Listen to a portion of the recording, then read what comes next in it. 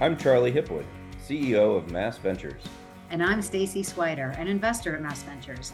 And we welcome you to the Fundable Founder, where we'll be exploring relevant topics for technology entrepreneurs to help them succeed in raising capital and in growing their businesses. As a founder who started and ran 3 companies, I didn't know what I didn't know when I first set out. But you eventually figured things out, right? For the most part, through trial and error and mentorship. But now as a VC, I'm frequently advising entrepreneurs on the same topics. So Stacy and I are here to share that earned wisdom with you, along with the experts that we interview on a variety of subjects. We are. The roadmap to a successful startup is at your fingertips. So turn up the volume and grab the keys to success for your Fundable Founder journey. The idea behind Ginkgo is that fundamentally DNA is digital code. And so if you can read and write code and you have a machine that'll run it, which is sort of how Ginkgo thinks of a cell, then you can program, effectively programming. And so basically what Ginkgo is we're a programming tools business. And to give you some examples, we do work in the animal-free meat space, where you can engineer cells to produce certain like animal proteins without the animal. Right. We work in the antibiotic space with Roche. We work on mRNA vaccine space with some of the vaccine suppliers like Aldevron. And then we built out here in the Seaport in Boston, more than 200,000 square feet of space, which is largely robotic automation to do the actual lab work. You obviously have been very successful. Your shares trade publicly now. Let's go all the way back to the beginning. The challenges of being a startup. It wasn't so easy, was it? No, not at all. So we all met in grad school and, we all became fascinated by this idea that you could program biology. I myself was a computer science major, but, when we came to up on the end of our PhDs and we were trying to think about what are we going to do next, we decided that starting a company was sort of the best way to keep advancing the technology in the field forward. But you're right, at the beginning we had no business model, no money, and no real reason that anyone should take us seriously. So what were some of the important first steps you took to start to build a better story? The basic idea was think of yourself as like running an experiment almost with the company, and you want to go out and test that hypothesis, and the only place to go test the hypothesis is with customers. And we would basically be like, okay, this is what we think the business model is. Yep.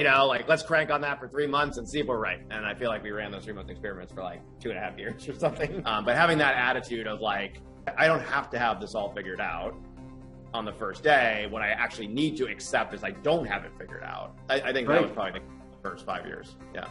That's a great point. You have to accept what you haven't figured out. Was this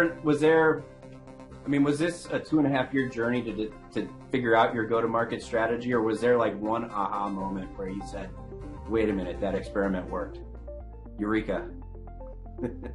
I think it was a journey, right? We had to kind of learn from our mistakes, learn from customers, candidly, learn what worked in the lab and what didn't, which is, I think, when we participated in the START program for the first time. And we sort of said, hey, okay, I think we've actually figured out some commercial traction here. We had a couple, we had 1 or 2 SBIRs with the National Science Foundation. So we were seeing some traction on the technology side, and we kind of figured out this is maybe how you could build a business around cell programming. At that point, we were bootstrapping the company, right? We had no outside financing. And so the capital from the START program, from SBIR programs, these are all critical to us staying alive. Yeah, Ginkgo wouldn't be here without it. We want to do it, Yeah, and now we're, an 800-person company based here in Massachusetts, before we just raised $1.6 billion. You can fund your company when the technology is maybe still too early for venture, or the right VCs aren't out there yet for you, with grants. And it's a great source of capital. And then once you get to a certain level of maturity, then you can kind of flip to the traditional venture ecosystem. That was enormous. The fact that Ginkgo was built that way I'm actually quite happy about now. But that path, I think, more entrepreneurs should consider taking. So, once you finished with the grant funding, I know you went off to Y Combinator, and that kind of, would you say that was the start of your journey for getting the attention of venture capitalists and angel investors? Yes, I would say so, yeah. We sort of made that leap because we were getting the first commercial traction right? So we were we started to get our first real contracts, and we felt like even if you were an investor, you didn't have to understand the technology anymore. I could point at the commercial traction, and it suggested what we were doing might be valuable. Right. And that is what opened the door to ultimately the generalist VC ecosystem. We did almost all Silicon Valley angels and early stage VCs out of Y Combinator. In my opinion, Y Combinator has basically figured out the model for what they do. I think it's quite smart. And of course, they also offer a lot of good support. But you raised a lot of money from West Coast angels and early stage VCs, but you still came back to Boston and Cambridge. What was the thinking around that? Ginkgo has thrived in Boston, and I don't know that we would have thrived the same way in Silicon Valley. Definitely. And the reason why we've thrived in Boston is we're a mission-oriented company. Like, we're a mission-driven company, right? Our mission is to make biology easier to engineer. And the fact is that people here around Boston, in Massachusetts, they want to do impactful things. Right? They want to change the world. They want to make the world a better place.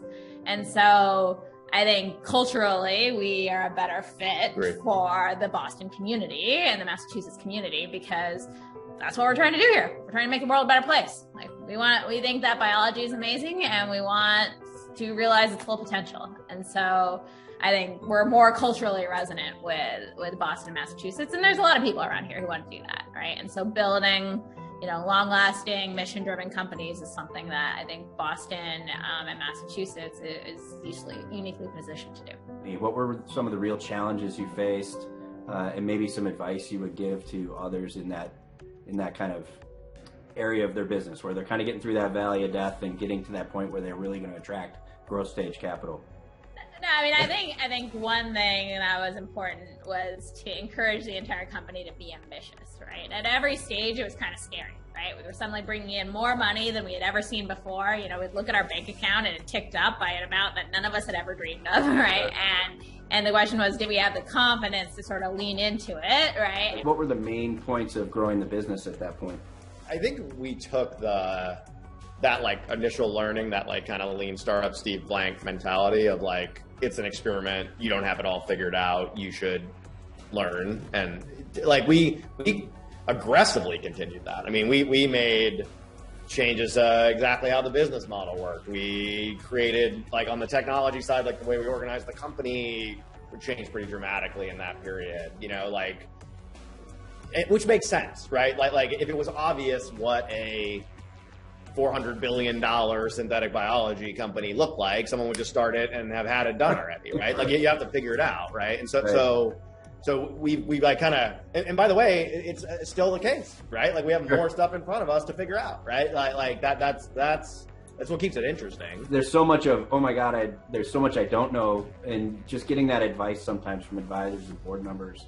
Were there any that were particular helps to you? Yeah, I would say that all of us, there are 5 founders of the company. Jason and I are 2 of them. All of us were pretty unafraid to go out and ask for advice. We ask for advice from anyone and everyone. I think that learning mentality was really important. It's, it continues to be a part of Ginkgo's culture today. And I think one set of folks that a lot of people tend to underestimate, but I think we're hugely valuable, are peer mentors, right? Fellow founders, folks who might be a little just ahead of us or at the same level as us, or even maybe a little behind us, going and talking to them about what they were doing, what they were facing, what they were learning. I agree with Rachel's thing about the peer mentors. That's your hack. Yeah. Is there any, if you think back, is there any advice you would have given yourselves as you were kind of launching your startup, spinning out of your PhD programs, advice on just in general, about the challenges of startup, or, what would you go back and tell yourself? That kind of willingness to kind of put yourself out there, and just learn voraciously is, I think, a really important trait in a founder. I think the second thing, which I think we got wrong, but which I tell founders today, is think about diversity, equity, and inclusion early. Yeah. So even when you're 3 people or 4 people or however many founders you have, you should think about diversity, because just 1 or 2 hires can completely change the demographics of your startup when you're that small, right? And actually, and so if you have a more diverse, like, early employee base or founding team, then you will access, like, pools of talent that other founding teams that are more, like, uniform cannot. And so I think that, like, more founders should be, like, almost like weaponizing diversity, equity, inclusion as a competitive advantage by tapping into pools of talent that other people are overlooking. In my opinion, Massachusetts is in a very, very strong position given, like, where winds are blowing on, like, what the next set of fast growing big companies are going to be. This is the window of time. Yeah. In my view right now, companies are going to get founded in the real technology space that will be the next Teslas. They're all getting started right now, particularly for the types of real technologies that I think Massachusetts is actually has like a principled advantage in across the country. So, programs like the STAR program, Mass Ventures, these are things that are, they can catalyze companies that otherwise would not happen. Like Ginkgo would not be here without those types of programs. Like, we should double down on that in the state. I think it's a real moment for it, and Mass Ventures could lead the way.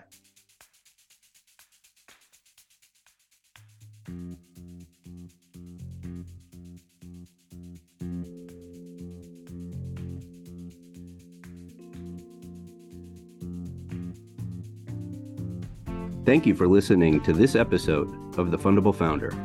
Please go to our website at mass-ventures.com for more information on Mass Ventures and where you can also find other episodes just like this.